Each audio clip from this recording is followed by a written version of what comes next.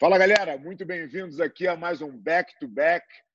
Nosso convidado aqui desse episódio é um cara que eu sou muito fã. Na verdade, acho que todos os brasileiros são, né? Talvez seja um expoente do nosso meio de luta. E a galera do Jiu-Jitsu sempre foi muito fã. Meu querido amigo Flávio Canto. Flavão, muito bem-vindo aí ao Back to Back. Uma honra ter você aqui. A honra é toda minha, mas só vamos corrigir essa hierarquia aí, né? Fã aqui sou eu, pô. Não vem com essa, não. Prazer estar aqui. Inverte, né? Essas coisas invertem, né, Flavão? Começou por você, mas eu fiquei teu fã, com certeza, pela tua trajetória e pelo teu caminho todo. Não só como atleta, a gente vai falar bastante disso. Uma das coisas que tem mais me fascinado, eu bati um papo com o Gustavo Borges alguns episódios atrás também, e a transição do atleta, para mim, é uma coisa que me fascina, porque eu acho que é uma coisa difícil de fazer e poucos atletas se preparam para isso. Eu queria falar contigo um pouco disso também mais para frente. Mas, bom, vamos começar pela nossa situação atual, Flávio. Como é que está sendo como é que você está enxergando essa crise aí, num geral, e o que você tem feito para enfrentar ela? Fábio, a minha história, nesse período louco que a gente está vivendo, eu logo na primeira semana de distanciamento, eu acho que eu tive contato com pessoas que tiveram o corona, eu tive 3 dias de febre, eu provavelmente fiz a minha quarentena nesse período, e no terceiro dia eu estava bem para baixo, assim, foi logo no começo. Levantei tarde da cama, era 11h30, eu estava deitado ainda, eu entendi ali, opa, reconhecendo aqui, estou numa derrota aqui, né? Estou enfrentando aqui um comecinho aqui de estar mais para baixo, e ali eu acho que deu um clique em mim, eu falei, é hora de reagir. Então, nesse mesmo dia, eu fiz uma reunião com todo o grupo por telefone do Reação.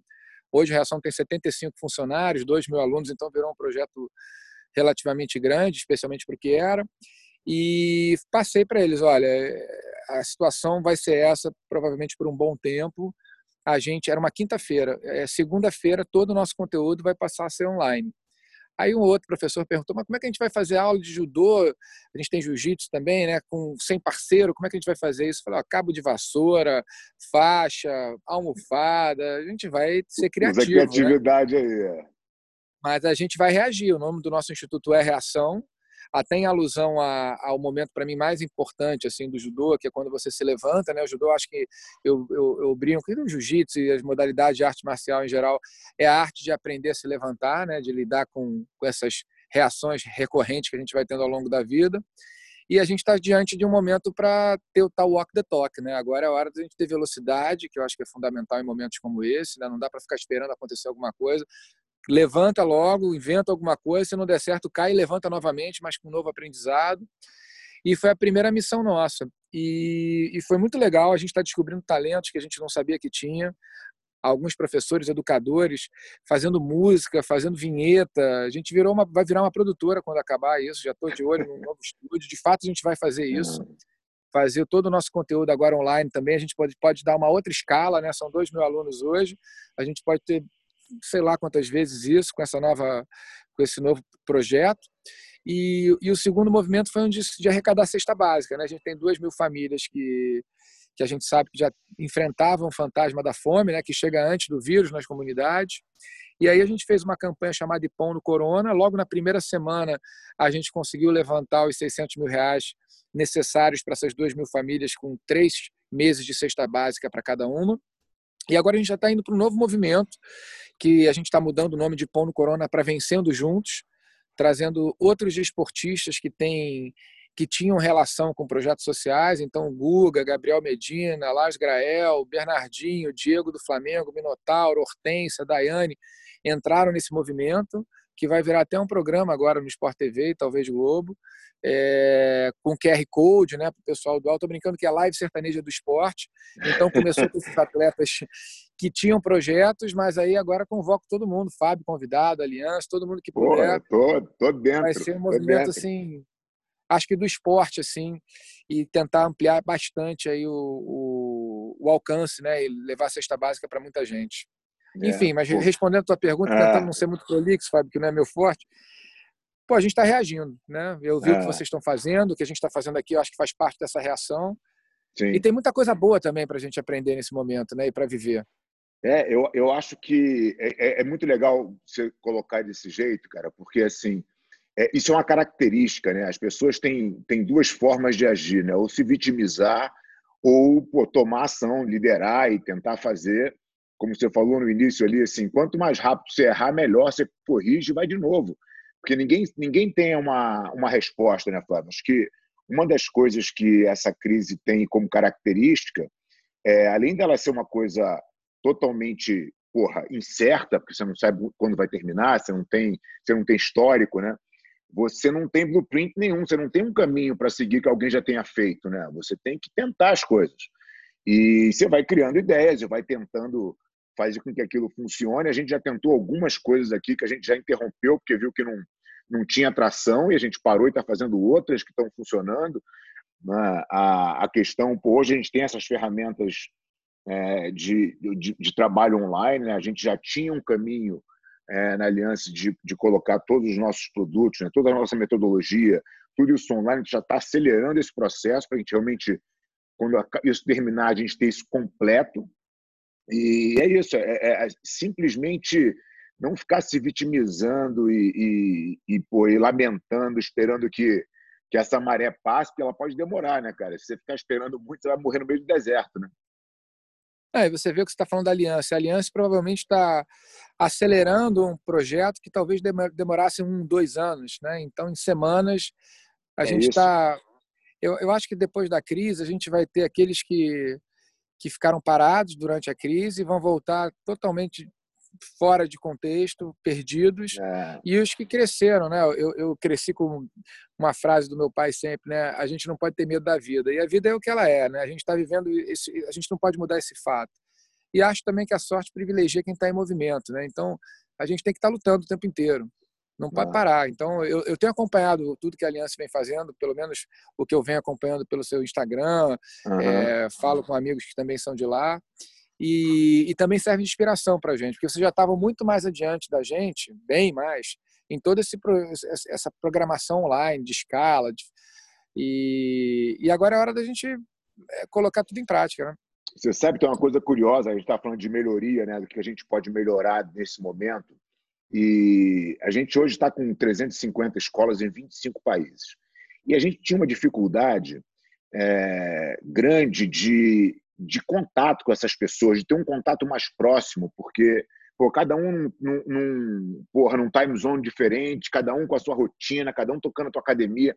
Cara, era uma operação complicada da gente fazer, e a gente tinha uma série de cobranças com esses caras, e a gente não conseguia estar muito próximo deles, o que era uma falha nossa. Com essa crise, cara, agora a gente tem reuniões semanais com todos os filiados, então assim, tem segunda-feira Brasil, terça-feira Estados Unidos, quarta Europa, quinta Ásia, sexta América Latina. Então a gente fala com 100% dos caras, E ninguém assim, falta, né, Fábio? ninguém As falta. reuniões presenciais sempre alguém faltava. Nessas daqui ninguém Claro, falta e ninguém chega atrasado. cara, ninguém falta, ninguém chega atrasado, porra, todo mundo participa. Então a gente está tendo uma interação com os caras que está melhorando o nosso processo como um todo, porque a gente tem agora um feedback desse cara que a gente não conseguia atingir muitas vezes. Então, cara, tem um monte de coisa boa acontecendo, né? Se for assim, é claro que a gente não quer ficar nisso, a gente quer fazer o que a gente gosta, a gente quer, pô, né, ter interação com as pessoas, mas tem muita coisa para melhorar no negócio, né, cara? Eu acho que a gente tem feito bastante isso, está sendo desafiador, mas ao mesmo tempo muito bacana, entendeu? Nessa aproximação, né?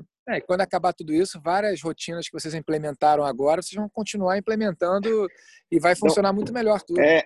esse weekly meeting já está marcado na minha agenda sem fim, já é, já é Olha só. recorrente. Não sei se é bom ou se é ruim, mas é o que ficou, entendeu? E, Fábio, a equipe de competição, como é que eles estão fazendo hoje? Então, cara, as pessoas estão tentando se manter ativos, cada um no seu canto, não tá tendo nenhum treino em conjunto, né? Então, as pessoas têm uma consciência. Os atletas, na verdade, eles são mais fáceis, porque eles já têm essa consciência da atividade física. Então, por mais que você não faça muito a parte técnica, você se mantém ali com com a parte física. Tem muita gente que mora junto, muito atleta que mora junto, né, cara? Então eles acabam treinando entre si. Então, o Isaac é um exemplo. Ele mora na casa dele, ele tem umas 3. Então ele se mantém treinando. Eu Não é vi outro igual, dia ele mas... treinando lá na garagem. Lá. Então, treinando na garagem, sem proteção, sem nada. Eu tô com medo da parede cair, né, velho? É. Então, assim, os caras se mantêm, de certa maneira, treinando. O nosso principal desafio é fazer os nossos alunos normais se manterem saudáveis, né, cara? Eu acho que isso, o cara que não tem essa disciplina de atleta, ele tem aí uma chance, né, de cair numa negatividade, numa mini depressão de estar trancado em casa. E às vezes a realidade do cara é morar com uma casa cheia, que assim, o cara às vezes mora num apartamento com 3 filhos, mas eles praticamente não se encontram, né, pela rotina ser diferente. Agora o cara está 24 horas ali. Então, quer dizer, esse cara, motivar esse cara para que ele continue fazendo atividade física, para que ele continue conectado com a academia, isso é uma missão que a gente tem botado bastante assim, energia, né, cara, para tentar fazer com que ele se conecte com a gente. Então, a gente faz as lives, faz as aulas por Zoom com os alunos todos, bate papo, conta história. Então, estamos nessa missão de manter o nosso aluno bem engajado, né? Acho que essa é a maior dificuldade, mais do que com o atleta. O atleta, ele por si só já tem a disciplina, né? É o que a gente tem falado com os alunos do Reação, que não é só por eles, esse engajamento, ele faz sentido para o grupo. É muito importante, assim, cada um colocar vestir a sua responsabilidade nesse momento, que ter rotina é super importante. Talvez para ele seja menos do que para um outro, que pode cair numa depressão. Então, quanto mais gente tiver no barco, eu acho que mais chance a gente ter de passar por isso melhor. Então, mesmo quem está treinando, eu falo que treinar é um ato até de responsabilidade com teus parceiros de treino, porque é muito melhor saber que está todo mundo no mesmo barco. Então a gente procura treinar em horários iguais, com rotina. Quem não puder, a gente tem lá, eles têm acesso a esse treinamento. A gente tem procurado até criar uma rotina para todo mundo estar junto. Eu todo dia 10 da manhã eu treino com eles, sabe? Então eu dou uma aula lá toda terça e quinta, 4 da tarde. Então tá me ajudando, por exemplo. Eu sabia que eu estou treinando ali. Outro dia eu acordei, eu perdi o treino, né? Porque eu esqueci que dia de trabalho ia ter normalmente o treino, obviamente, do Reação. Aí eu liguei pro Léo Leite, né? Que da Aliança também. Falei, Léo, já treinou? Ele falou, ainda não, vamos treinar agora. A gente fez uma live junto. Só de estar treinando com ele, vendo ele do outro lado da tela e sabendo que tinha um ou outro que devia estar treinando junto com a gente no Instagram, me deu ânimo para treinar, senão eu não teria treinado. Foi aquele treino que eu vi que ele estava roubando, né? Que eu até comentei contigo depois. Falei, o Léo tá roubando ali. O problema é o seguinte, a gente faz o treino, Paulo, eu falo com o Paulo, né, Fábio, o Paulo Caruso, né, que foi meu treinador a vida toda. E o Paulo faz o treino pra gente, ou eu faço um treino, só que eu tenho a cabeça de atleta, eu esqueço que eu não sou mais atleta. Então, depois que eu tô no meio do treino, eu falo, o que eu fui inventar aqui, cara? Tô morrendo aqui. Mas tá bem divertido. Para que eu quero fazer tão perfeito esse movimento que eu não posso roubar nada, né? Já é o padrão, né? Flávio, deixa eu voltar um pouquinho no tempo aqui, cara, porque tem muita gente que tem muita curiosidade. Isso, na verdade, é até uma coisa que vai puxar outro assunto, né? Você teve uma carreira brilhante no judô, teria no jiu-jitsu também se você não tivesse parado, né? A gente vai falar disso um pouco mais à frente. Mas eu queria saber, na verdade, qual foi a tua pior derrota. Sei que teve aquela da Olimpíada de Sydney, né, que pode ter sido uma importante, mas queria ouvir de você aí qual foi a não ida para a Olimpíada, né, quero dizer. Qual foi a tua principal derrota, a principal dificuldade na carreira de atleta?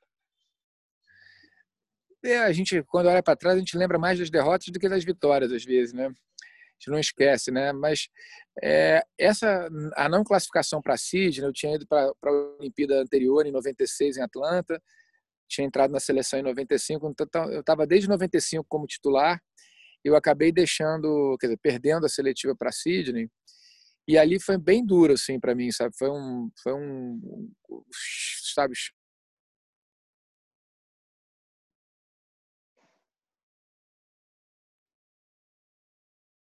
Flávio, não sei se está me ouvindo aí.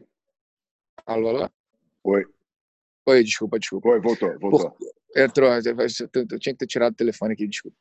Mas o desfecho acabou sendo tão bom, né? Porque a partir dali começa a história do Reação, que é a melhor parte da minha vida. Então, assim, para mim foi talvez o meu grande momento da vida, né? A minha maior derrota se transformou na maior vitória minha e de muita gente.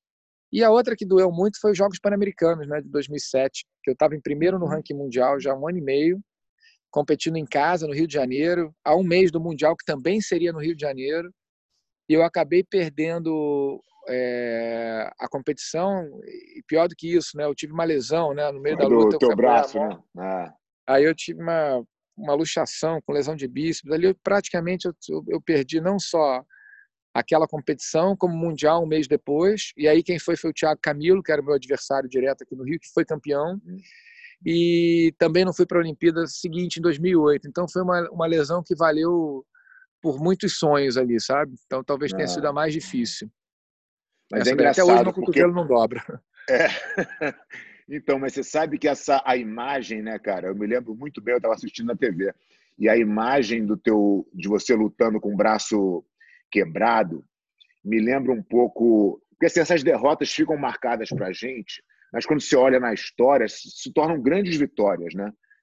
Pô, quem é o Flávio, né? Que ele é feito? Isso faz uma diferença para quem está fora olhando, talvez muito maior do que a medalha de ouro, de ser campeão, onde muitas vezes você vê o cara ganhar, pô, legal, o cara é campeão, tudo bem, mas a superação eu acho que fala mais alto.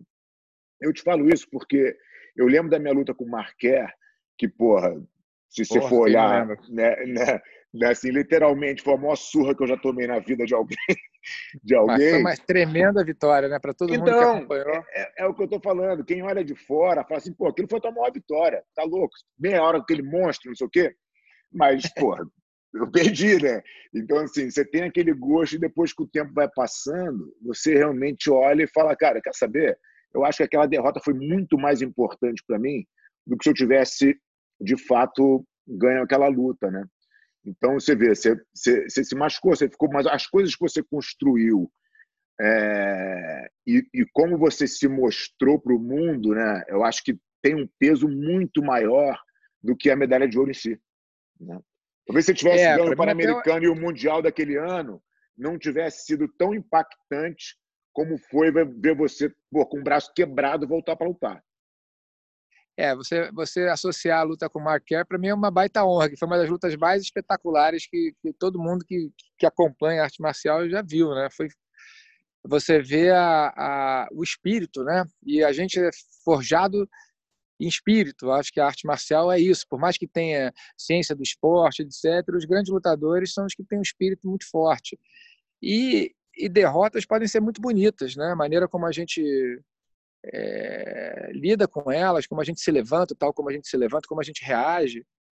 Então, eu assim, de fato, eu acho bonito. Na verdade, eu estourei o braço ali, eu não tenho muito o que pensar, né? O juiz pergunta, você quer continuar? Não quer? Quer chamar o médico? Eu sou destro, né? E ali eu levanto, viro de esquerda, porque o outro braço estava pendurado. Aí eu, na verdade, não consegui lutar. Eu levantei e caí. Quer cair? Ele me Sim. derrubou. Eu ainda tive sorte de não cair em cima do braço. Mas, de fato, quando eu olho para trás assim, eu acho que tem uma ponta de, como acho que quando você olha para a luta com o Marquer, né? De falar, pô, que legal que o meu instinto estava alinhado com o que eu acredito, né? Porque ali Sim. você não vai não é Porque racional. uma coisa é você ter um discurso, né, na teoria que é muito bonito, e que você é um artista marcial, e que você é isso, que você é aquilo, mas quando chega na hora do... Você vê na hora, quando acontece um revés desse, como você realmente se comporta, né? Eu me lembro nessa luta do Marquer, cara, eu tava fazendo guarda com ele, já tinha sei lá, uma eternidade de tempo, e eu empurrando, minha perna já estava queimada, eu não aguentava mais fazer força. Eu olhei para o meu corner e falei, cara, quanto tempo falta? Os caras falaram, só faltam 12.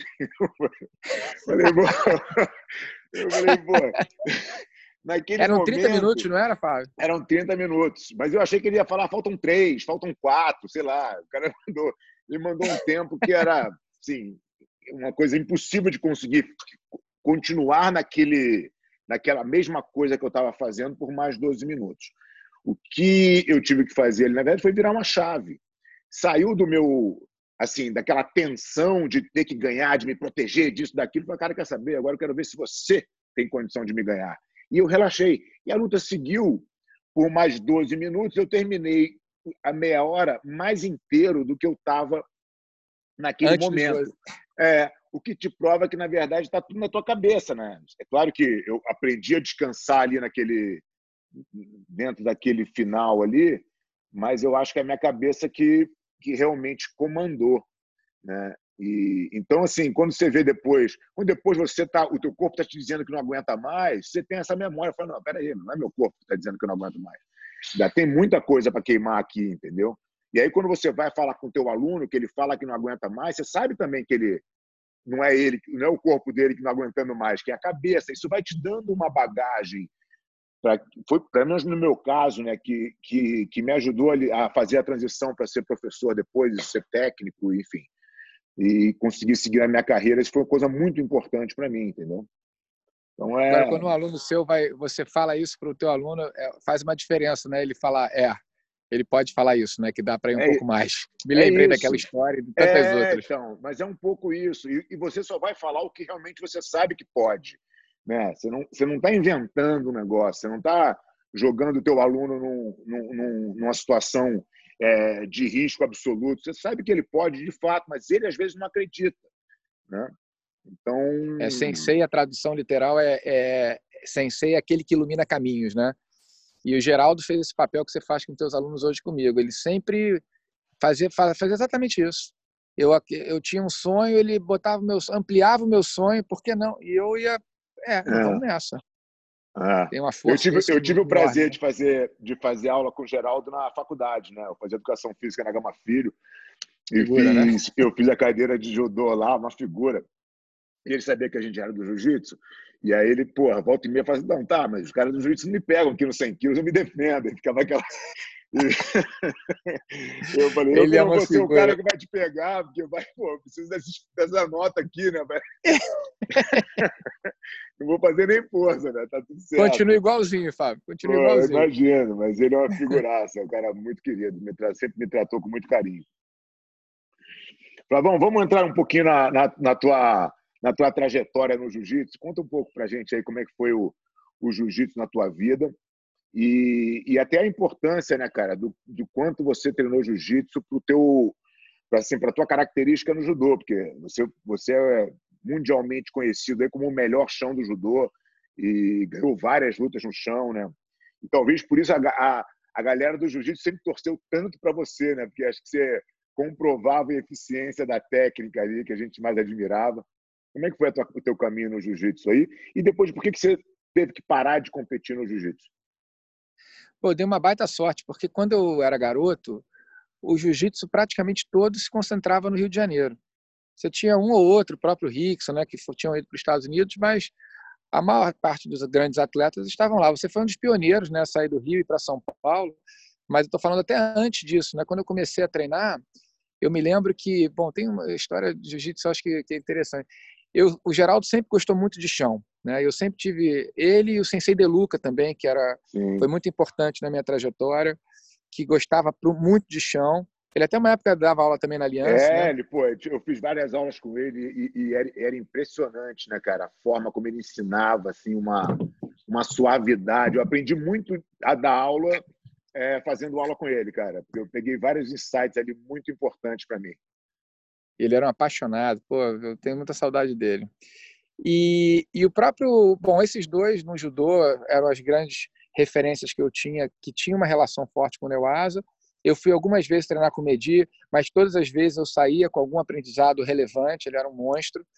E eu, com 16 anos, eu fui lutar uma competição no Rio, e uma competição pequena, interclubes, e a final era a gente contra a equipe da Axi, quem era o professor era o Paulo Caruso. E o Paulo já era um cara conhecido, tinha 27 anos, eu tinha 16 anos, era um garoto.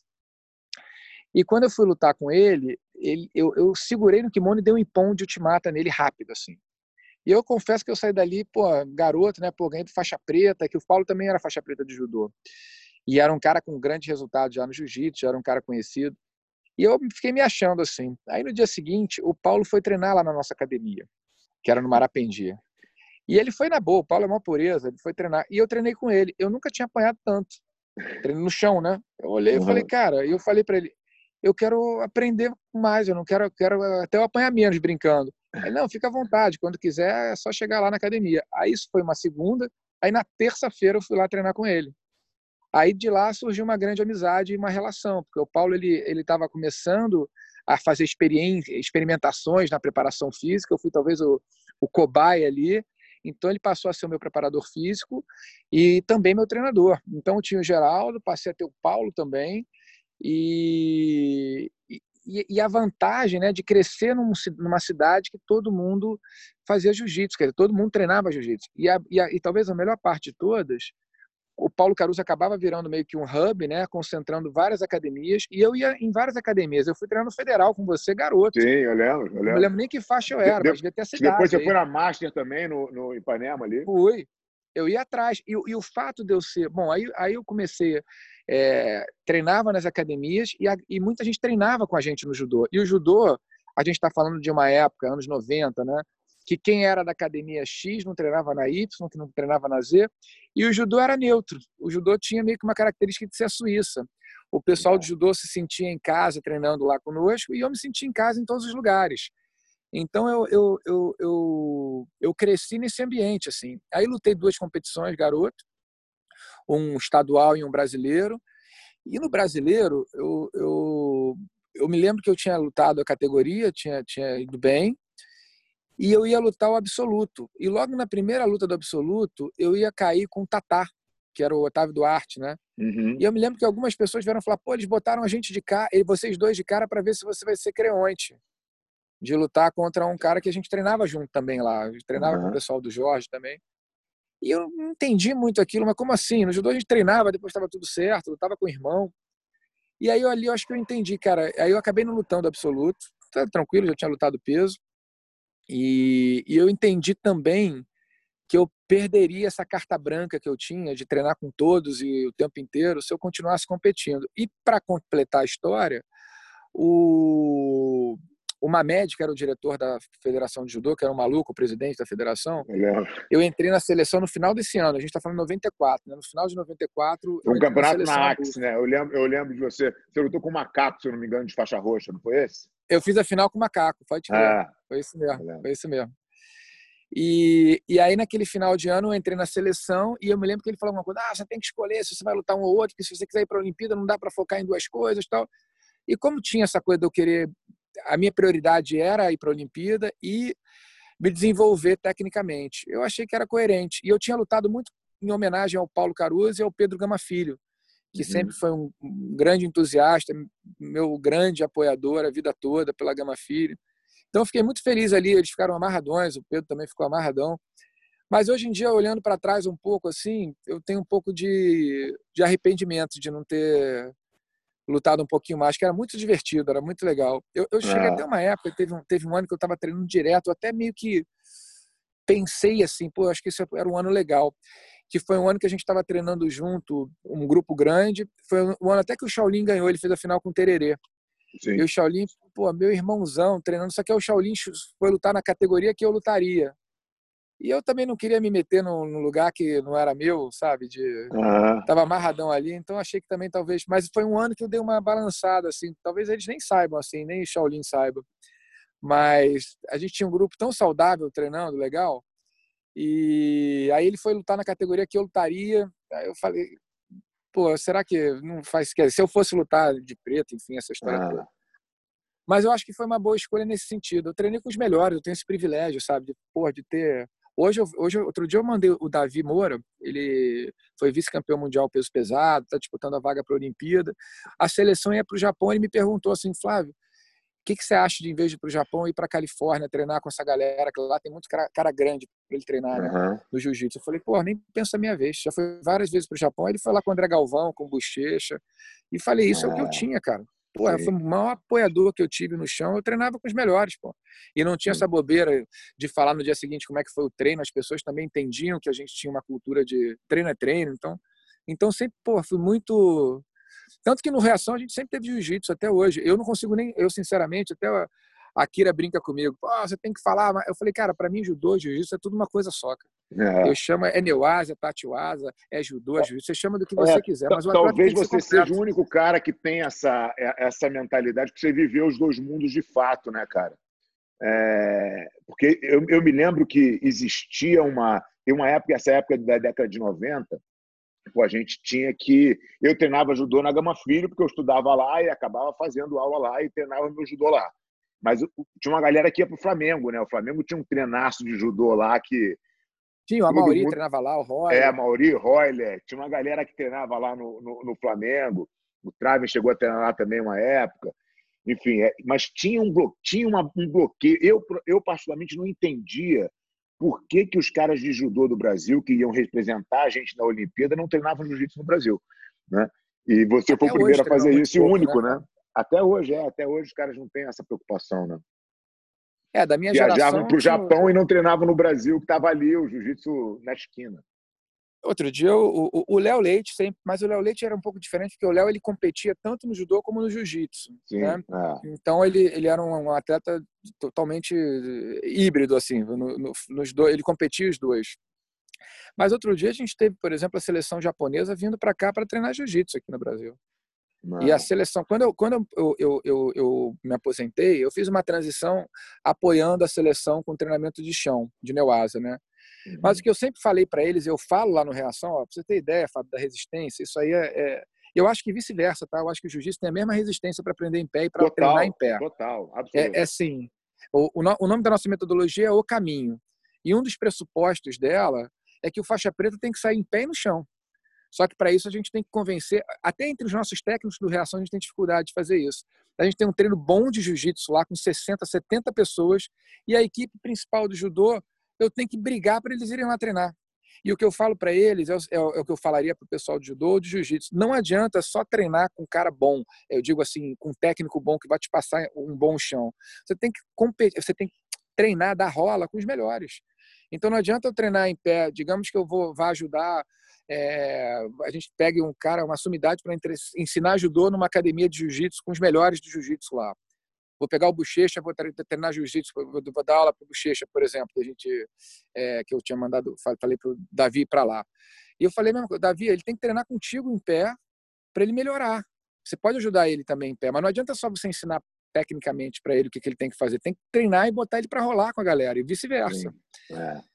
Então, eu acho que tem uma resistência, sim, porque sair da zona de conforto é ruim, né?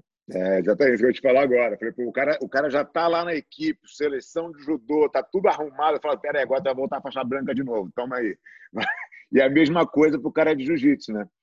Mas quem consegue vencer essa barreira, pô, tem um caminho muito mais completo, né? Sem dúvida nenhuma. Sabe uma coisa que me intriga, Fábio? Assim, o meu apelido nos meus amigos no judô era Sequencinha. Porque sempre que eu começava o treino, eu lembrava, né, para ele não ser pego de surpresa, porque normalmente o treino é segmentado, né? Você treina só em pé ou treina só no chão. E a competição é tudo junto. E aí, sempre que eu começava o treino, para lembrar, eu falava, pô, sequencinha, tipo, não se esquece que eu vou continuar no chão, me ajuda a continuar também, né? Então, o meu apelido era Sequencinha. E eu, curiosamente, e eu até falo isso com zero orgulho, pelo contrário, eu acho uma vergonha, eu acho que eu sou o único cara que eu vi no mundo que treinava assim. Eu vou para qualquer lugar do mundo, o treino é separado. Eu tenho que lembrar os gringos, Neuasa also, ok? Para o cara lembrar que eu vou fazer isso. O pessoal já me conhecia. Mas aí eu tinha assim, uma característica de ter transição, né?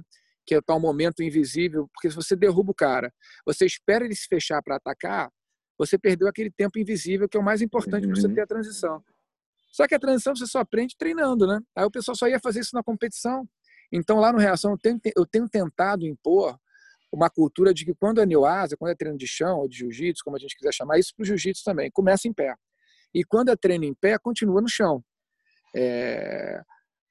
Bom, esse é um sonho que eu tenho de fazer lá, e assim, eu sou, teoricamente, lá uma gestão totalmente democrática, até que o Geraldo Bernardi, meu técnico, é o responsável pelo programa olímpico, mas eu, como presidente, eu não consigo implementar isso, eu tenho que estar acompanhando, senão o pessoal deixa quieto. Essa compreensão, né, cara, quando eu primeiro comecei a pensar na metodologia da Aliança, eu olhei para os nossos campeões, né? Eu falei, o que esses caras têm de diferente? Como é que esses caras construíram, né, o jiu-jitsu deles? E tem uma coisa só em comum entre todos. Embora eles tenham jogos completamente diferentes, cada um com seu estilo, existe uma característica que é comum a todos, que é a velocidade de conexão. Que as pessoas podem ter isso naturalmente, e os grandes talentos têm, mas isso pode ser...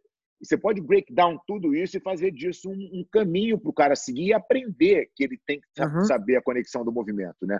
Que é justamente esse tempo invisível que você está falando, nada mais é do que você se acostumar que o cara vai cair naquela situação e que daquela situação você tem que aplicar aquela técnica, né? E se ele cair de outro jeito, é outra técnica. E você vai aprendendo a se conectar. A gente começa hoje com o nosso faixa branca, cara, assim, do dia 1 ele começa a aprender que ele tem que conectar o movimento.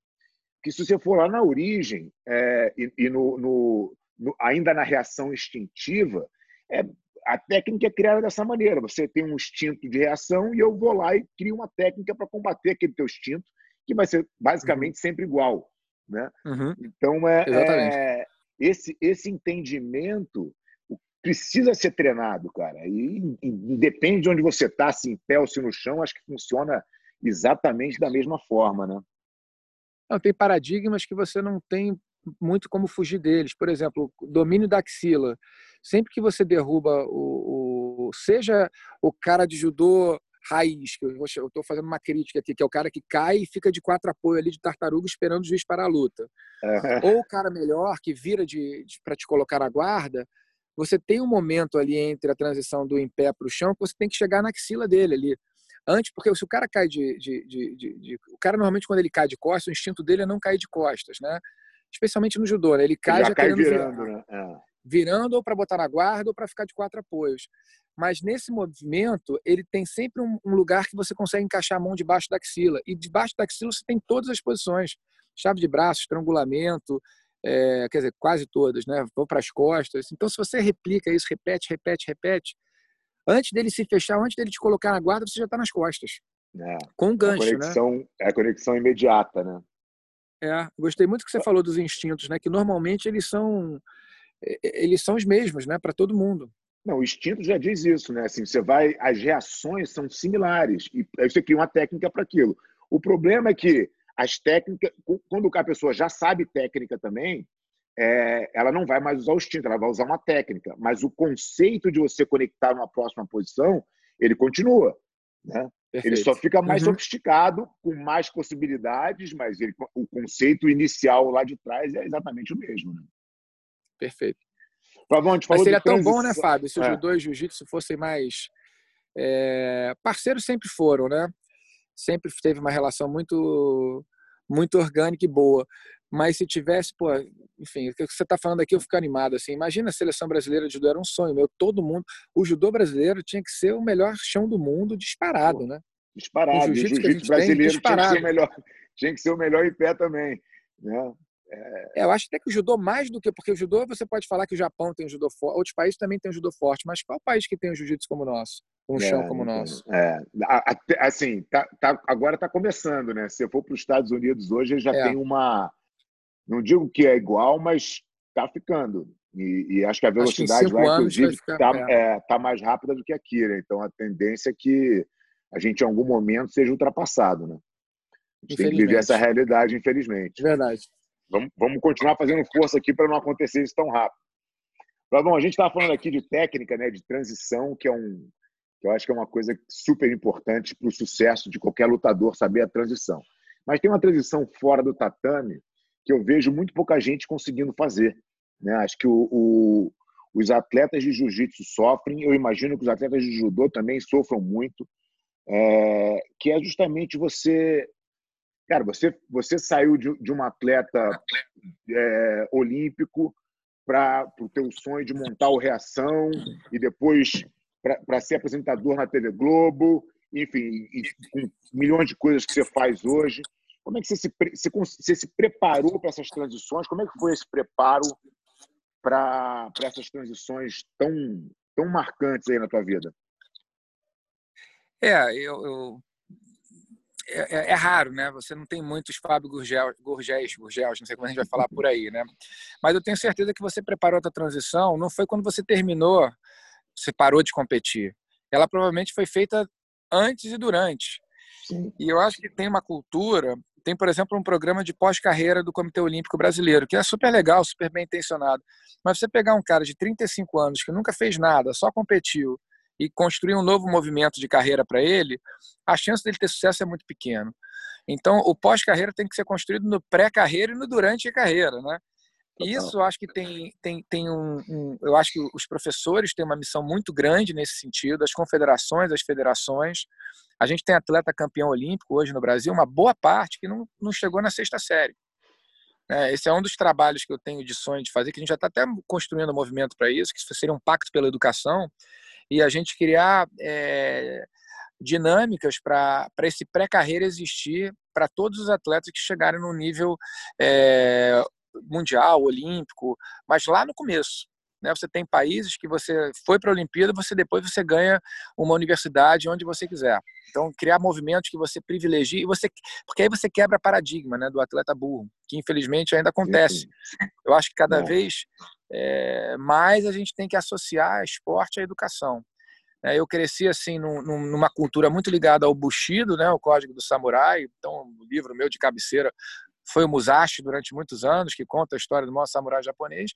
E ele falava o tempo inteiro do binômio, espada e pena, a espada representando a luta e a pena representando a evolução intelectual / espiritual. Estudo. Então, para mim, sempre teve assim,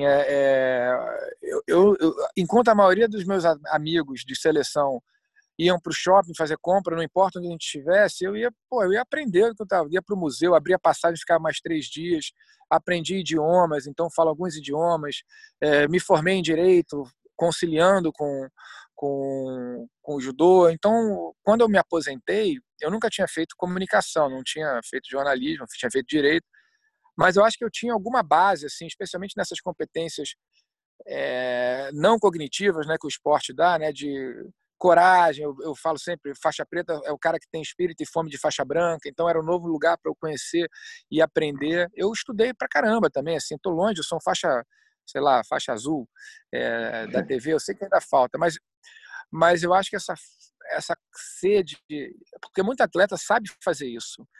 Você pega os melhores atletas da tua geração, da atual, mesmo os que você sabe que esse cara vai ter problema para fazer a transição, se ele chegou onde ele chegou como atleta, é porque ele tem um potencial, ele só precisa aprender como é que eu transfiro isso que eu sei fazer bem no tatame para fora do tatame. Como é que eu troco o sonho por outro sonho, como é que eu levo essa coragem, essa determinação, essa resiliência, essa disciplina para uma outra área. Então, a gente precisa incentivar o aluno a entender essa transferência lá de trás. Então, assim, respondendo o que eu falo pra caramba, mas eu acho que o que você fez, o que eu estou tentando fazer, é levar o que a gente aprendeu no esporte, os valores que a gente aprendeu. Você não ficou lá, naquela luta com o Marquette 30 minutos. Muitos atletas só vão ter aquilo no ringue. Você trouxe aquilo tudo. Eu estou dando exemplo. Você está falando de várias iniciativas que a Aliança está tendo para enfrentar essa pandemia. Tô apanhando mais agora, tô com saudade daquela época lá. Olha só, mas você está resistindo bravamente, está aprendendo. É isso aí. Então eu acho que é uma missão nossa e do atleta que está aqui eventualmente acompanhando, ele lembrar que não adianta eu ser o melhor do mundo aqui se eu depois não puder levar esse aprendizado para outras áreas. E até para levar isso adiante, que é um terceiro movimento, é fazer outros fazerem isso também. Você tocou num ponto assim, é claro que eu acho que quando você é criado no meio esportivo, você traz algumas valências difíceis de encontrar fora, Essa questão da resiliência, do cair e levantar 1 milhão de vezes se for preciso, esse tipo de coisa que está inerente à nossa atividade, ele precisa ser transformado. Mas sem o estudo ele fica impossível, porque você vira só um casca-grossa. E as pessoas diferentes, por exemplo, você vai para os Estados Unidos, tem uns dados assim que são impressionantes. Por exemplo, futebol americano. Tem a NFL lá, que é a liga principal, coisa e tal, onde é o sonho de todo garoto que joga futebol americano chegar na liga. Na faculdade, chegam 1.000 por ano. 1.000 atletas que vão para a faculdade através das bolsas de estudo pelo futebol. 3 conseguem chegar na NFL. De 1.000. Quer dizer, Mas o cara tá indo para lá, mas ele está ganhando, pelo menos através do esporte, ele está ganhando a faculdade, né? Sensacional. Então, assim, se der tudo errado, ele está fazendo faculdade. Eu conversei um tempo atrás, quando a gente estava retomando a questão do Instituto Aliança, que a gente está aí começando a funcionar, né? Eu tive uma conversa com o Cristiano do Instituto do Tênis, não sei se você conhece ele. E ele me falou, Fábio, o meu objetivo no Instituto do Tênis, é claro, ele tem um garoto que parece estar em quinto do mundo, ia jogar Roland Garros agora, garoto de 16 anos. Eu falei, cara, se der tudo maravilhoso, tudo bem, esse cara pode seguir o caminho, mas é muito difícil. O meu objetivo é fazer os garotos estudarem fora do Brasil através do tênis, né? Assim, usar o esporte como caminho para o cara ter uma oportunidade real na vida, né? Esse instituto é super apoiado, até por ser tênis, pelo Jorge Paulo Lema. Então, os garotos vão estudar fora, né? E aí, quando você olha para a realidade do jiu-jitsu, por exemplo, e eu acho que o judô também não foge tanto, os caras não estão fazendo nada e esperando, talvez, pegar esse caminho natural de dar aula, mas nem isso eles estão fazendo, porque eu lembro quando eu era competidor, cara, dar aula era óbvio, eu estou competindo, estou dando aula, eu fazia as duas coisas. Hoje o atleta quer só treinar, ele não quer fazer absolutamente nada. E aí, quando a carreira dele termina, com 30 e poucos anos, ele não sabe fazer nada. Foi o que você falou, esse cara, como é que ensina E até para ele? dar uma boa aula, você tem que estudar, você tem seu curso de gestão de Exato. academia, toda a metodologia, quanto de intelecto vocês não tiveram que colocar, de energia, tanto para o programa de gestão de academia de vocês, como para o programa de metodologia. Então tem que estudar também bastante, não é, pô, eu sou bom, eu vou dar aula, aí eu acho que eu vou ser um bom professor. Não é Não, nada então, disso. isso já mudou, porque antigamente, como o jiu-jitsu não tinha, aí diferente do judô, o jiu-jitsu nunca teve uma metodologia de aula. A nossa equipe foi a primeira que construiu uma metodologia de aulas em grupo, né? A família Gracie ensinava jiu-jitsu de aulas particulares. Eles tinham um currículo da família Gracie lá de 36 aulas, era exclusivamente para aulas um a uma ali. Quando isso virou um grupo, não tinha mais metodologia. Aí era cada um se vira, e foi o que aconteceu com o jiu-jitsu durante muito tempo. Naquela época que você frequentava as academias de jiu-jitsu, cara, era todo mundo junto. Se treina aí, se vira, entendeu? O que fazer com as era academias... divertido. Não, era divertido. Pra gente era diferente, que a gente tinha o judô tudo certo. De repente chegava, rola, vai lá, treina aí, a galera conversa então, aqui. Pois é. Mas aí, para você que era um casca grossa, que tudo bem, você sai tomar 30 chaves de braço e 20 estrangulamentos no dia, você sai dali feliz. Agora, para um cara normal, isso não é real, né, cara? O jiu-jitsu expulsava as pessoas, justamente porque não tinha um método. Então, quando você começa a ter um método, você agora precisa aprender a ensinar aquilo. Você tem que estudar. A história do programa não. de faixa branca de vocês, a ideia é genial, né? Então, porque é o cara que normalmente é menos...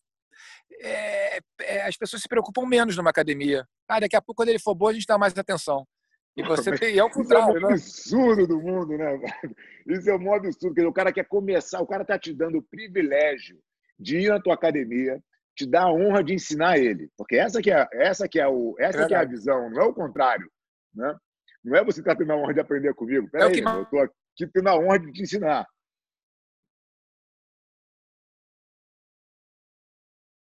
E aí eu jogo tudo isso, entendeu? Não tem muito sentido, né, cara? É exatamente o oposto. A gente inverteu essa lógica. Então, hoje, o faixa branca, para a gente, ele é o mais importante do processo. Ele é a base da pirâmide, ele tem que ser o maior número, né? As academias de jiu-jitsu, cara, na década de 90, elas eram uma pirâmide invertida. Tinha mais faixa preta do que branca.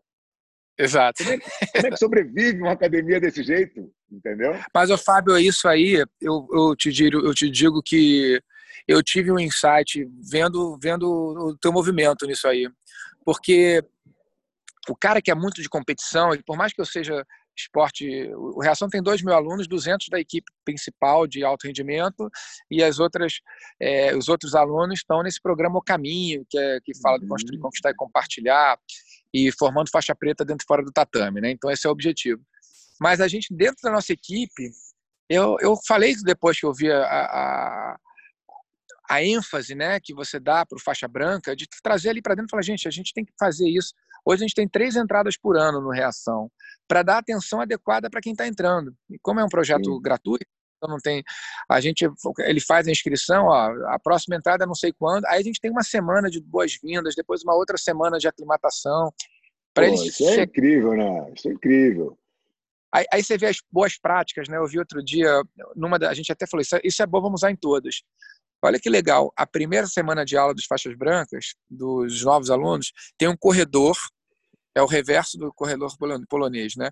Um corredor de todos os atletas antigos, música do Ayrton Senna, e a corredor sendo aplaudida por todo mundo, sabe? Mó barato, você vê a molecada de 5, 6 anos, 8 anos, né? Entrando ali naquele corredor, tipo, agora você seja bem-vindo aqui, todos os casca-grossos, palma para eles.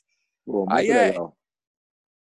Mas, Fábio, só voltando ali para a história do pré-carreira, pós-carreira, a gente teve um problema no passado aqui no Reação, que eu acho que vale até dividir, porque às vezes passa batido. A gente tem um time muito bom, uma equipe muito forte, especialmente sub-18 e sub-15. Está vindo com uma equipe ganhando tudo, assim. O brasileiro, seletiva do brasileiro ano passado, da seleção nacional, a Reação fez, sei lá, 8 ou 7 medalhas, o número 2 fez 2 medalhas. Então a gente está muito bem nessa equipe. E dessa equipe, a gente tem um programa de bolsas também lá. Tem 100 bolsistas em escolas e universidades particulares. 5 desses garotos tinham repetido de ano. Sem os nossos principais técnicos darem muita atenção e nem acompanharem direito. Um deles tem uma história dura, o pai foi assassinado, é o segundo ano que ele repete, é um moleque que é um fenômeno, e ele repetiu mais uma vez.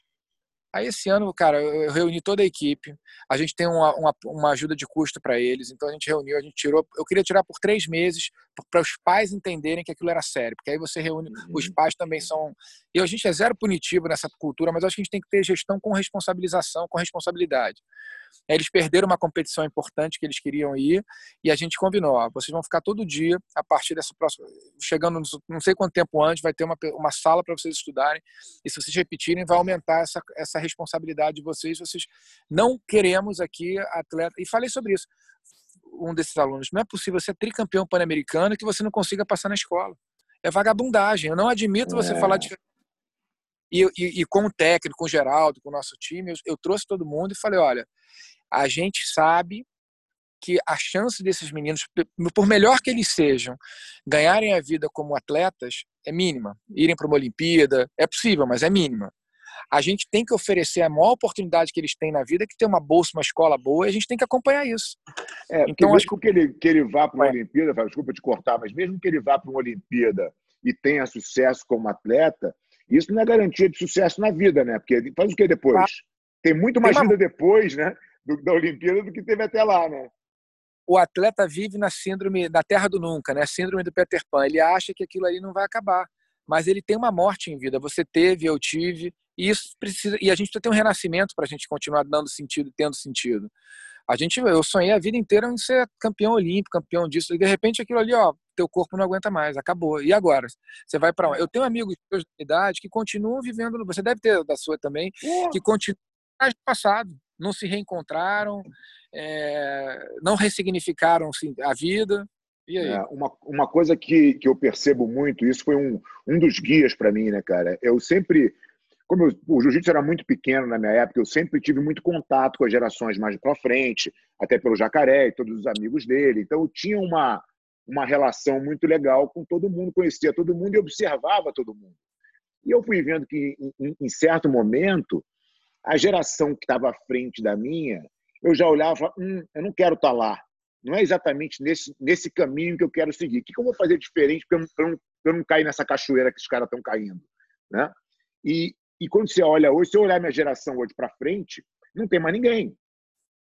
Né? Ou tem muito pouca gente, você conta num dia de uma mão. Né? E eles foram naturalmente saindo do jiu-jitsu. Eu não quero sair do jiu-jitsu, porque é uma coisa que eu escolhi fazer quando eu tinha 15 anos de idade e eu amo. Então, como é que eu acho os caminhos que podem me manter fazendo o que eu gosto, sendo produtivo, sendo relevante? O que eu posso construir dentro disso que ninguém fez ainda? Né? Então, as pessoas elas não olham... É o que você falou do atleta, ele acha que não vai acabar nunca. Entendeu? Mas vai acabar, né? Está marcada a data, inclusive. Eu posso te dizer, eu vou errar por muito pouco, entendeu? Não, e às vezes pode acabar muito antes do que você imagina. Você pode ter uma lesão e aí? Isso Além acontece. disso, também, pode crer. Mas vamos falar um pouquinho do teu projeto aí. Pô, você teve essa... Como é que surgiu essa ideia? Foi logo depois da não ida para Sydney, né, cara? Que você construiu o Reação e pô, o projeto hoje, se não for o maior do Brasil, pelo menos o mais conhecido. Outro dia eu vi você vi você numa live com a Ana Moser, inclusive, ela falando também de um projeto super extenso que ela está envolvida, né? Eu assisti um pouquinho da live ali, mas acho que o projeto é o que tem mais destaque e, obviamente, está ligado ao que a gente faz e por isso eu tenho um olhar mais para ele. Como é que surgiu isso tudo e qual é o real objetivo do Reação?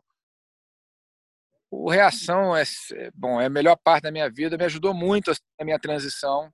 Eu comecei em 2000, parei em 2011, mas pouco tempo depois já tinha os meus grandes sonhos já tinham saído de dentro do tatame para fora do tatame, nessa área de gestão ali, de fazer essa...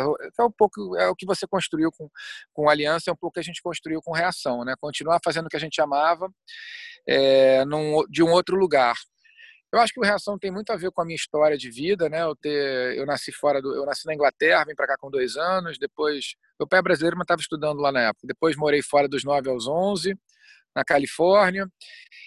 Depois entrei na seleção, aí comecei a viajar dos 19 em diante, ou seja, 6 meses por ano em países mais desenvolvidos que o nosso.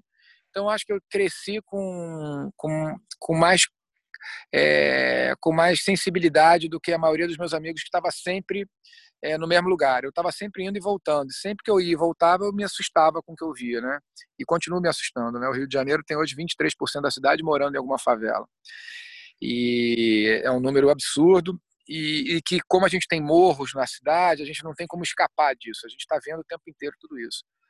E aí, garoto, eu comecei com umas atividades mais pontuais de filantropia com alguns amigos.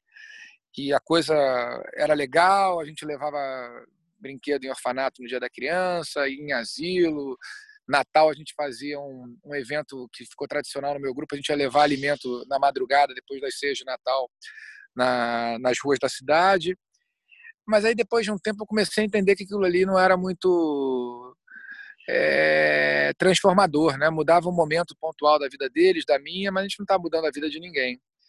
E aí nessa história de Sydney, eu perdi a seletiva, fui para lá para ser reserva e naturalmente repensei um monte de coisa da vida e achei que era hora de, quando voltasse, fazer algum projeto que não fosse pontual.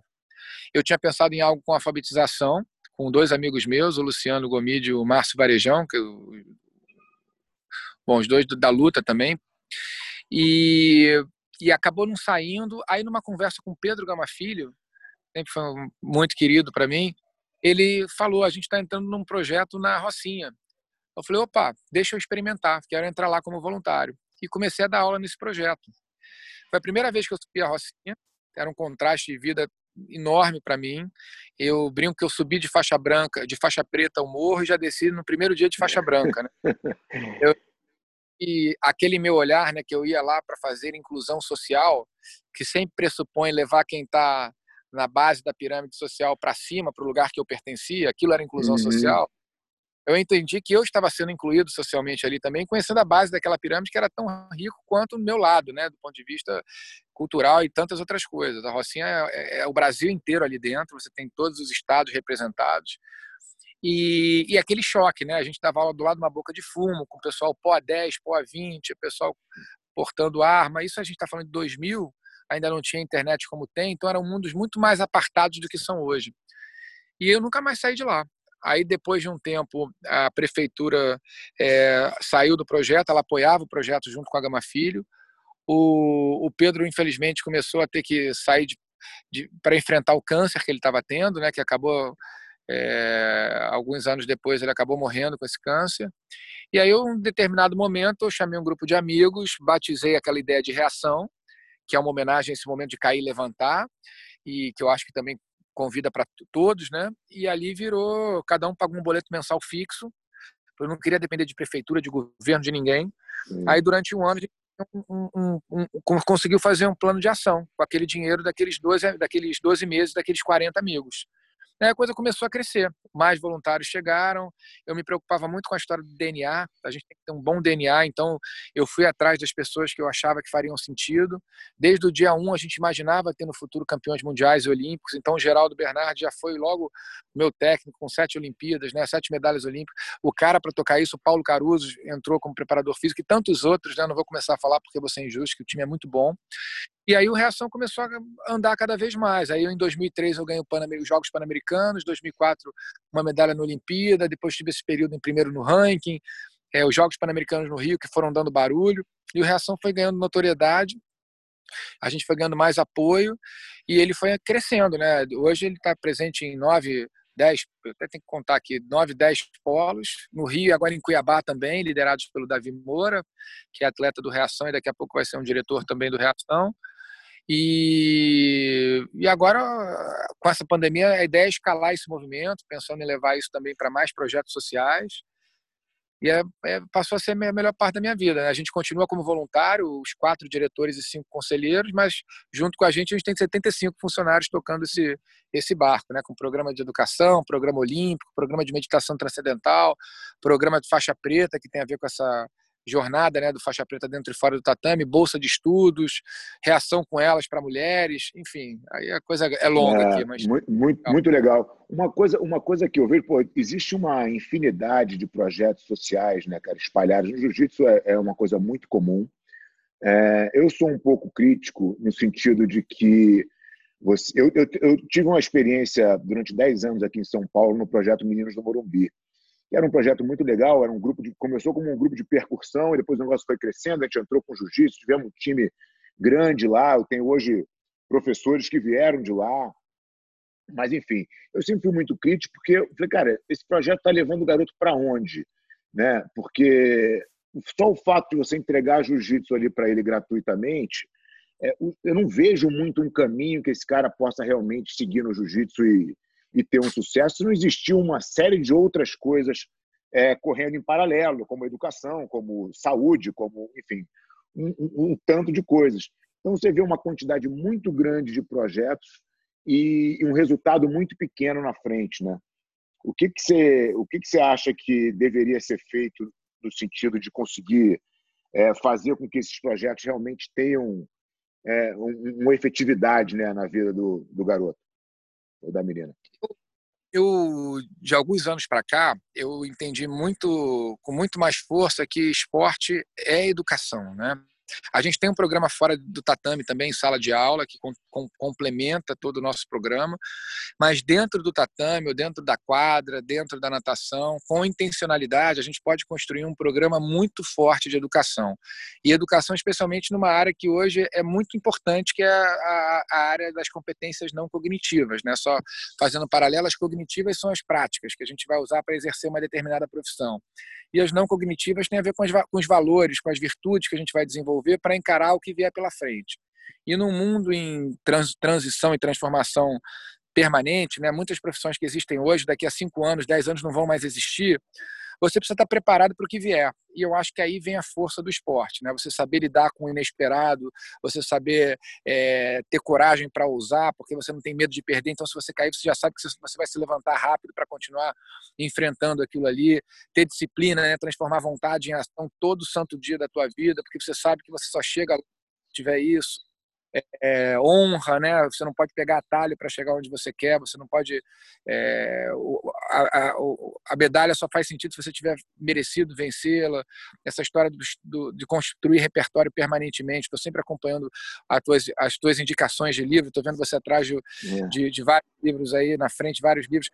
Essa construção, né, o faixa preta com espírito de faixa branca, você não precisa levantar para começar a levantar os outros, você pode começar a levantar todo mundo e promover reações em cadeia e chegar muito mais adiante. Tudo isso tem a ver com coisas que o esporte ensina e que a gente pode construir como metodologia ao longo de uma jornada de vida do aluno. Então, quando eu falo formar faixa preta dentro e fora no tatame, não é uma frase vazia, é uma frase embalada num sistema pedagógico, né? Desde que ele tem 4 ou 5 anos, ele está aprendendo a construir coragem, conquistar coragem, compartilhar coragem. Depois a mesma coisa com humildade, depois a mesma coisa com solidariedade. E essas dinâmicas que você pode trazer elementos, né, culturais. A gente está falando de coragem, a gente pode contar a história de um personagem que represente aquele valor, um personagem da literatura, ou seja o que for. Você dentro do tatame, dentro do esporte, seja qual for, você tem a oportunidade de transformar pela educação. Então, talvez falte mais para alguns projetos trazer, fazer as pazes com esse binômio educação e esporte, porque o esporte precisa estar atrelado à educação para a gente ter relevância e ter transformação. Muito legal. Você tocou num. Eu quero te fazer uma provocação aqui no sentido do seguinte: quando você fala disso, isso vem, obviamente, carregado com toda a tua história de vida, a tua educação, né? E tudo que, enfim, que você viveu, que te permitiu construir uma metodologia dentro do Reação que entrega todos esses valores. O que eu vejo é que existem muitos projetos sociais onde existe uma maravilhosa intenção, mas existe uma falta de conhecimento, de experiência, você já pensou no Reação e talvez agora nessa fase digital e online que o Reação vai entrar, você já pensou em criar alguma forma onde o cara possa usar o Reação como modelo e trazer os valores do Reação para atingir muito mais projetos sociais no Brasil? Muito, Fábio. E nesse período agora, todas as ideias que estavam empacotadas, elas estão saindo do pacote. E uma delas é essa. A gente tem até conversado sobre nessa possibilidade já bem encaminhada de fazer uma pós de terceiro setor, mas uma pós-prática, porque às vezes as pós-graduações elas são muito teóricas e pouco práticas. A gente teve o privilégio ao longo desses últimos anos de ter uma relação muito estreita com a Ambev, né, que tem um programa chamado VOA, que hoje em dia eu sou até conselheiro, que é um programa de gestão. Eles levam gestão de impacto para projetos sociais. Então, a gente, de alguns anos para cá, todos os nossos programas passaram a ser balizados por indicadores, por processos, como qualquer outra empresa, né? A gente não está vendendo Guaraná, mas a gente está vendendo vidas transformadas. Então, convencer cada um do nosso time que você só mede o que você só pode acompanhar o que você pode medir, né? Que gestão significa definir quais os indicadores para cada programa. Então, a gente está implementando tudo isso. A gente tem a Visage, que é uma empresa espetacular, né, que fazem parte do nosso conselho. Eles entrariam nessa conosco, né, que a gente está falando agora. Toda a nossa área de gestão, a gente tem 2 pessoas de dentro da Visage que trabalham conosco. E eu trago até uma coisa, um exemplo que eu acho que é legal, que eu uso para falar da mudança que a gente teve quando a gente passou a ser gerido por impacto e por resultado, por indicadores. A gente foi ter uma reunião com o Geraldo e com o time do Olímpico, e o Reação tinha vencido a principal competição nacional, que é o Grand Prix Nacional, né, naquele ano, ganhou do Pinheiros, da Sojipa. Então era um ano de comemoração. Só que dentro do que a gente estava acompanhando, a gente estava num ano muito perigoso, porque a gente tem lá uma meta de número 1 do Brasil, do sub-13 até o adulto, uma meta de números 4, de top 4 e de top 8. E dentro desse planejamento, a gente tinha invertido a base da pirâmide. A gente tinha pouquíssima gente no sub-13, sub-11 nem se fala, sub-15, e lá em cima a gente estava muito bem. Não só em quantidade de resultado, mas em quantidade de atletas. Aí deixei todo mundo falar e falei, olha, vou explicar porque a gente está num ano muito ruim e porque a gente tem que se mexer para ontem. Aí quando eu mostrei esses dados, o Geraldo, que é um cara com 7 medalhas olímpicas, ele, se não tiver base de dados, ele não é mágico. Então, claro, quando eu trouxe aquilo ali, a gente reestruturou toda a nossa gestão do Olímpico. A gente passou a ter treinamentos periódicos com a garotada mais nova, passou a colocar os caras principais em polos para ficarem rodando e treinando. E aí o resultado, isso tem uns 3 ou 4 anos, foi que o brasileiro sub-18 esse ano, o Reação arrebentou. Só que a gente tem que estar de olho no sub-11 também. Então, estou dando um exemplo mais para resultado. Mas, então, respondendo a tua pergunta, a gente está em andamento com isso sim, Fábio. Para mim é um sonho de poder... Porque o que não falta é boa intenção em projeto. Eu viajo muito por causa do Criança Esperança também como embaixador. A gente vai levar boas notícias do Criança Esperança apoiando esses projetos. Aí você vê muitos projetos com famílias que tocam, normalmente famílias que vieram dessas comunidades, então, galera super bem intencionada. E quando a coisa começa a crescer, começam a se perder. e não tem capacidade de fazer uma coisa maior. Então o efeito fica pequeno, multiplicador. Então você colocar uma bagagem de gestão para esses, vou chamar aqui de transformadores sociais, você amplia muito o impacto de cada um. O cara poder ter o acesso, isso é uma coisa que eu sou super convencido, né, cara? De quando a gente compartilha as boas práticas, é isso que eu busco fazer dentro do meio do jiu-jitsu também, para tentar incentivar as pessoas a tratarem o jiu-jitsu da maneira como ele deve ser tratado, para que elas possam perdurar no jiu-jitsu muito mais tempo do que acontecia com gerações anteriores. Quando você começa a compartilhar essas práticas, elas, na verdade, compartilhar conhecimento não te diminui em absolutamente nada o conhecimento que você tem, né? Então, você simplesmente começa a pensar em coisas para frente, porque aquilo você já compartilhou, aquilo já é domínio comum. O que eu posso fazer novo? O que eu posso trazer de inovação, né, para essa realidade? E eu acho que eu recebo um monte de mensagens de projeto social, pô, me ajuda, pô, não tem um kimono, pô, me ajuda. E que, na verdade, é uma ajuda que não adianta muito. Talvez alguém que tenha a expertise que vocês têm no Reação, compartilhar, pô, assim, o que o cara pequeno tem que fazer, quais são as práticas que ele tem que adotar, como é que ele tem que caminhar nessa trilha aí de fazer um projeto social de sucesso. Eu acho que você consegue atingir muito mais gente, sem efetivamente ser a Reação, mas que seja usando a metodologia de vocês, né? A gente já até usou o nome O Caminho, porque sai um pouco do Reação. O caminho é em alusão ao do judô, né? E da arte marcial, Bushido também, do é caminho, que é para a gente poder chegar sem essa bandeira, para poder todo mundo se sentir dono da história. E o caminho vai sendo ampliado, né? Acaba virando uma plataforma colaborativa e todo mundo vai ampliando. E eu concordo muito com o que você falou. Eu tinha um grande amigo meu, adversário meu, Vinícius Amaral, gente boa pra caramba, até faixa preta de jiu-jitsu também. E a gente treinava e competia junto. E a gente lutava muito, garoto. E o Geraldo ficava desesperado, porque às vezes eu lutava com ele, ele no dia seguinte falou, cara, como é que você fez aquela posição que você fez comigo na competição tal? Aí eu mostrava para ele. Aí o Geraldo, pô, você vai... Só que era mais forte que eu. Acho que tá nos princípios da arte marcial. E isso me obrigava a ir para outra, né? Então, na verdade, acabou me ajudando mais do que me atrapalhando. Provavelmente eu não ia mais conseguir fazer aquela nele. Podia ele fazer em mim, mas... Tem uma história, cara. Quando eu comecei a estudar negócio de marketing digital, que é um caminho que eu acho muito legal e tenho me dedicado algum tempo para estudar isso, eu tive a oportunidade de conhecer um cara que é um americano, chama Mark Ford. Ele é um dos fundadores da Agora, que é uma... Ele escreve sales letter, né, basicamente para o mercado financeiro, um cara gigante nos Estados Unidos. Ele veio para o Brasil e eu tive a oportunidade de dar uma aula para ele, porque ele faz jiu-jitsu, a faixa preta de jiu-jitsu. E eu fui saber disso num livro dele, que ele pegou um livro onde ele compartilhou com os concorrentes todas as práticas que ele fazia na empresa dele. Aí eu peguei esse livro, comecei a ler um livro de 600 páginas, chama Big Black Book, e nem vende, ele deu. Se você quiser comprar, não tem. E eu fui fazer um curso aqui em São Paulo e ganhei esse livro.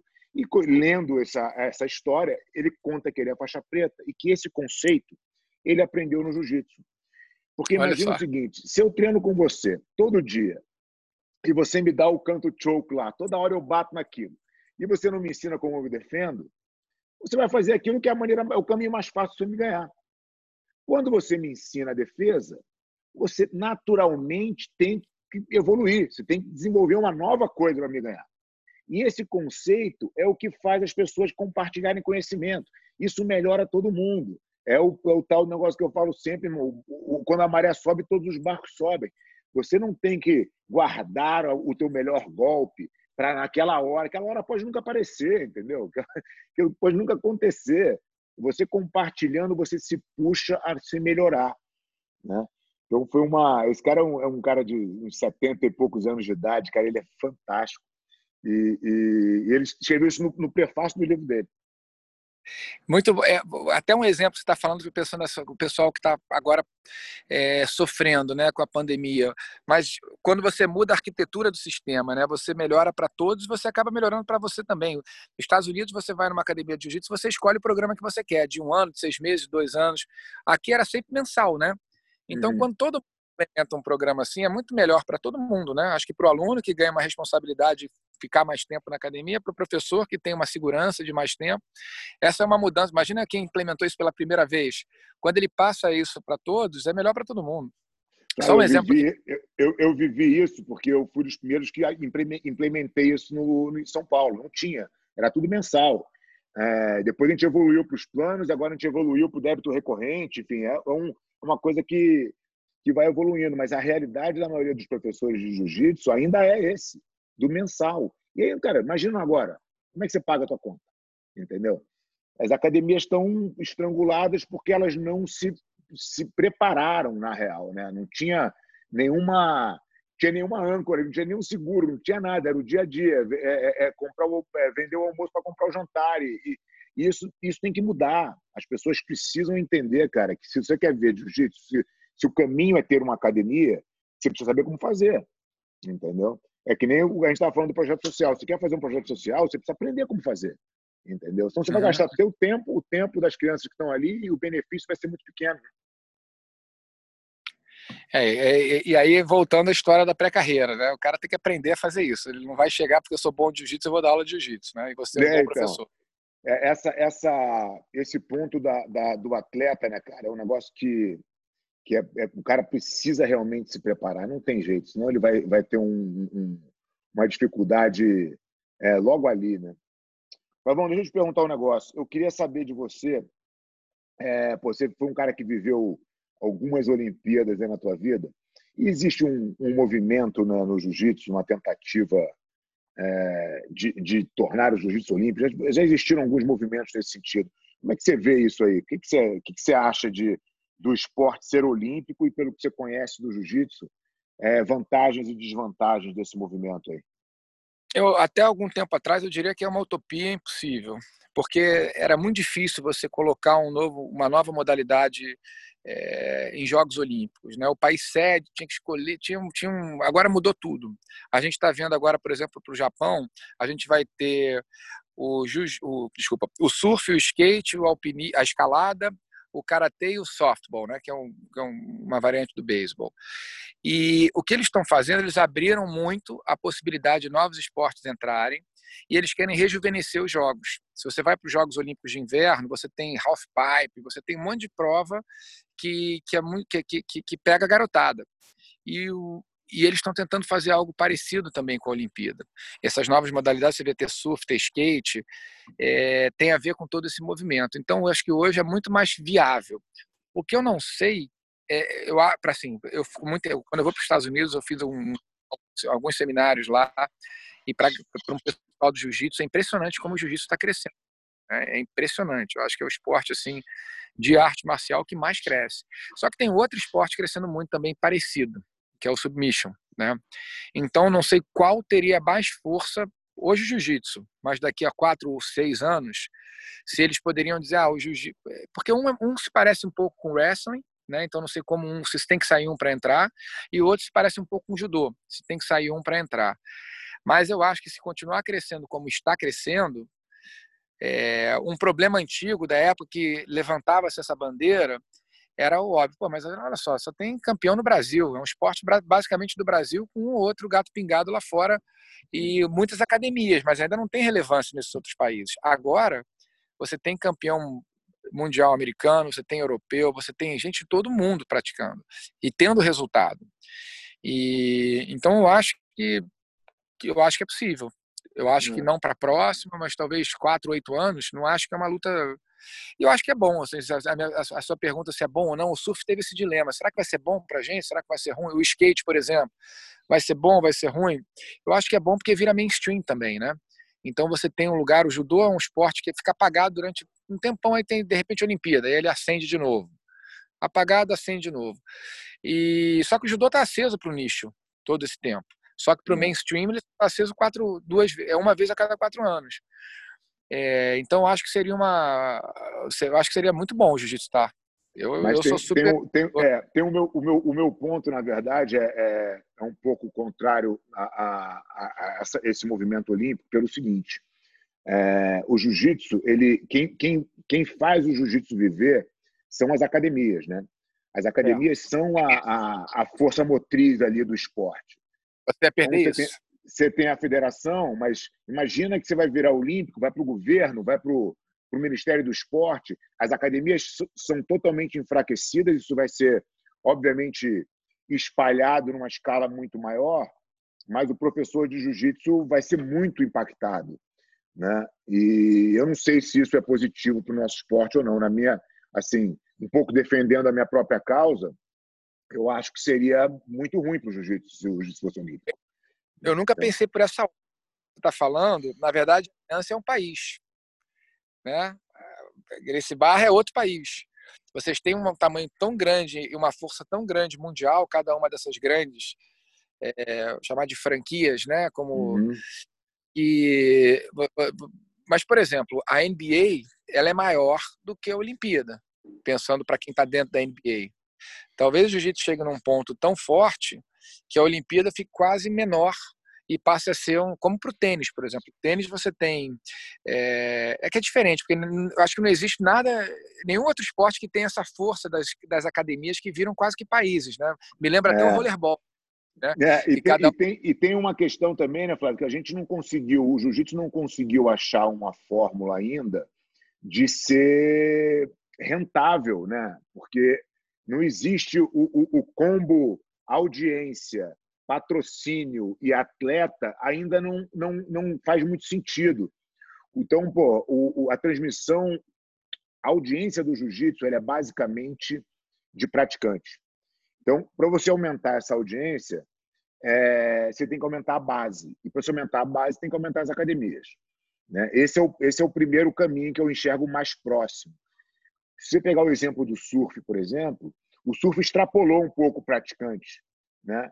E o cara faz surf de qualquer jeito, ele não precisa ser um profissional, ele não precisa estar dentro de uma academia, não precisa nada. Então tem muito mais gente praticando, o que dá audiência e o patrocinador vai lá e tem uma indústria muito forte por trás, o que faz ter dinheiro no circuito profissional. Né? Por isso que ele é maior que a Olimpíada, porque a NBA é isso. Por que é maior? Porque tem uma fortuna na NBA. Né? Então o cara vai para a Olimpíada brincar, mas o trabalho dele é na liga. Né? O jiu-jitsu não tem isso ainda, então ele é vulnerável nesse aspecto. Né? Você passa a ter os protagonistas que não seriam os que são hoje, né? Então isso pode ser. Eu nunca tinha pensado por esse aspecto. Eu sempre tendo a achar, até porque eu acho que a Olimpíada é tão incrível, a experiência de participar de uma Olimpíada, de ganhar uma medalha olímpica, imagina. Tanto assim que tem uma poesia muito grande, né? A gente sabe de toda a outra parte também, mas tem uma poesia muito grande, o espírito olímpico, né? O mundo inteiro, através do esporte, se confraternizando. Eu ouço a música olímpica, eu já me emociono, né? Então, mas eu acho que teria espaço para, mas tem que ser bem pensado, porque de fato poderia atrapalhar, mas eu acho que se bota tudo num pacote bem feito, por isso que eu acho que agora não é o momento. Eu acho que o jiu-jitsu está crescendo muito, está crescendo muito. Eu acho que em 4 anos, 5, 6 anos, vai ser assim. E eu não sei se a regra também, Fábio, isso é uma dúvida que eu tenho. Ele é muito sofisticado, o jiu-jitsu, né? Para você entender uma luta é muito sofisticado. Eu fui numa competição eu achei super divertido. É fácil entender. Sim. O jiu-jitsu ele é sofisticado. O meu pai mesmo, que sempre acompanhou, quando ele foi nas poucas competições de jiu-jitsu que eu competia, ele via, ele gostava, mas ele fala, cara, eu acho que o judô é mais dinâmico. E eu acho que o judô também é difícil, também é sofisticado. Então eu não sei como é que seria isso pensando... Esse que é o ponto, né? Porque aí você traz o público, tem que ser praticante, senão o público não entende. Você vê 2 pessoas ali fazendo um embolo no chão, quer dizer, não dá para entender se você não conhecer a técnica. Você não consegue avaliar a dificuldade de um movimento se você não conhecer aquilo, né? Então, não é muito atrativo para o público e você tem que tomar um cuidado muito grande de tentar transformar isso numa coisa atrativa para o público e descaracterizar a luta. Porque o jiu-jitsu ainda ainda tem um link muito grande com a efetividade da arte marcial. Isso não pode ser perdido. Né? Então, esse equilíbrio entre ser atrativo para o público e não perder a essência é o que torna a coisa mais difícil ainda, a equação mais complicada de se fazer. O né? a regra, ela é sempre feita também para priorizar quem não é praticante, para ficar mais agradável para a pessoa assistir e ser dinâmico. O judô, por exemplo, eu acho que a regra atrapalha aí muito. Por exemplo, por que no judô a gente tem uma cultura, em geral, de treinar pouco chão, as academias? Porque a regra permite que o cara aprenda a ficar fechado ali, reza um Pai Nosso rápido, o juiz parou a luta. Se a regra fosse diferente, você obrigaria todo mundo a treinar mais chão. Aí no judô, até que nesse sentido também, você hoje em dia pode puxar meio que de qualquer jeito para a guarda, né? Já não foi muito assim. Então isso também, se você muda um pouco, digamos, você tem que ter 1 minuto de luta em pé, estou chutando aqui. Uhum. A regra define o treino. Todo mundo vai ter que aprender em pé mais. E o judô é a mesma coisa, se tiver mais chão. Então esse é um perigo, porque quando você passa a ter uma preocupação maior com o público não praticante, com o público leigo, para conquistar novos adeptos, você tem que fazer alterações na regra, normalmente. A regra sofre alterações hoje e tenta evoluir, porque as técnicas continuam evoluindo muito, né, cara? É assustador até a velocidade como o negócio evolui. Então, as técnicas têm que correr atrás dos atletas para que eles não consigam burlar ali, né, e dar o seu jeito de ganhar usando a regra. Então, corrida do gato e do rato ali, mas eu entendo perfeitamente, assim, e vai ficando cada vez mais distante do público leigo, entendeu? E isso dificulta, obviamente, essa conquista de um espaço maior, consequentemente de patrocínio, consequentemente de dinheiro. Então, é uma equação realmente difícil de fechar, entendeu? Mas você vê a força do jiu-jitsu até em situações... Eu me lembro do Mel Gibson, né? Fazendo o Mata-Leão, num dos máquinas... Tinha que falar com o Rick. Hoje você vê muito, né, em lutas de filme, tem sempre alguma situação que remeta... Tudo bem, você pode falar que tem a ver com que o judô também tem isso, mas a força dessa chegada da luta agarrada tem totalmente conquista do jiu-jitsu, né? Para e tudo. E foi para Hollywood, né, cara? O jiu-jitsu é uma realidade hoje lá, né? Então assim, é muito comum, cada vez mais comum, né? Você tem nos filmes, os movimentos, coisas e tal. Então, Isso me surpreende. Mudou, né? Na minha época era aquela coisa do Steven Seagal, né? Faz assim. Agora está chegando da realidade. Pode crer. Flavão, não quero mais tomar tanto teu tempo aqui, cara. Já está 1h30 de papo aí, um papo incrível. Eu queria que você desse todo final de papo aqui, eu peço uma sugestão literária dos livros que mais te marcaram e o que você está lendo no momento. O que você tem para sugerir para a galera aí? Eu tenho até uma lista, até meio patético, mas eu tenho uma lista no meu computador que eu dou de 1 a 5 estrelas para os livros que eu li. Há uns 10 anos eu comecei a fazer isso. Então, eu tenho alguns livros que eu dei 5 estrelas, assim, né?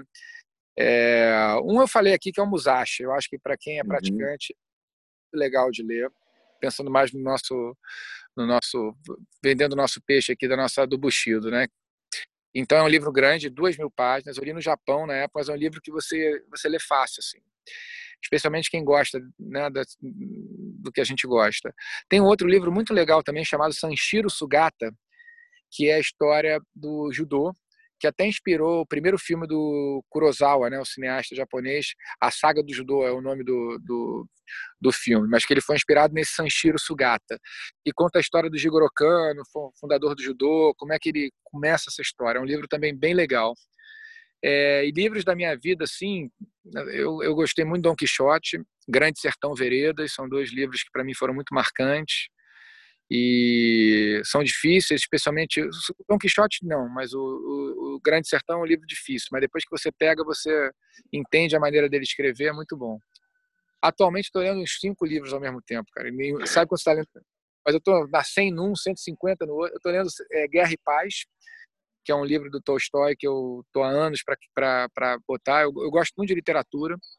Algumas das grandes histórias assim, que eu trouxe para a minha vida vieram de personagens da literatura. Acho que você tem sempre grandes aprendizados. Esse livro, por exemplo, Guerra e Paz, era livro de cabeceira do Gandhi, por exemplo, sabe? Então, é um livro que eu acho que tem uma força... conta a história da invasão napoleônica na Rússia. E estou lendo A Peste, do Camus, que é um livro que tem a ver com o momento que a gente está vivendo, né? Que é uma cidadezinha que é acometida por um vírus, por uma peste. Estou lendo um livro... Pô, também está parecendo que eu estou tirando onda, né? Mas eu estou lendo todos e nenhum ao mesmo tempo. Não, você sabe que a minha mãe tinha esse costume, ela lia 5, 6 livros ao mesmo tempo. Eu gosto de pegar um livro e ler ele inteiro, assim. Eu não tenho esse costume de Não, às variar vezes muito, tem um que não. pega mais, eu mergulho e vou em todos. Mas nesse eu tô, sabe, cada hora dando um tiro. Mas eu acho que Musashi é um bom livro para quarentena, para o pessoal que não leu ainda. Muito legal. Vai faltar tempo. Tomara eu que acho falte, né, Pavão? Tomara que a gente consiga sair dessa um pouco mais rápido do que o tempo que eles vão demorar para ler o Musashi. Tomara. Pavão, pô, eu queria te agradecer muito, cara. Foi incrível, pô, papo muito esclarecedor. Você é um cara realmente genial. Um prazer aí ter você no canal e, pô, sempre muito bom falar contigo e estar junto contigo. General, você chamou, a gente obedece aqui. De todos nós, então para mim é sempre um prazer. Aliança, para mim também, eu tenho como uma segunda casa, também tenho um carinho enorme, vou muito no Gigi aqui no Rio, sou amigo de tanta gente daí, então me sinto em casa aqui com vocês, é uma honra. Com certeza. Obrigado, Pavão. Um abração, cara. Valeu. Tchau, Fábio.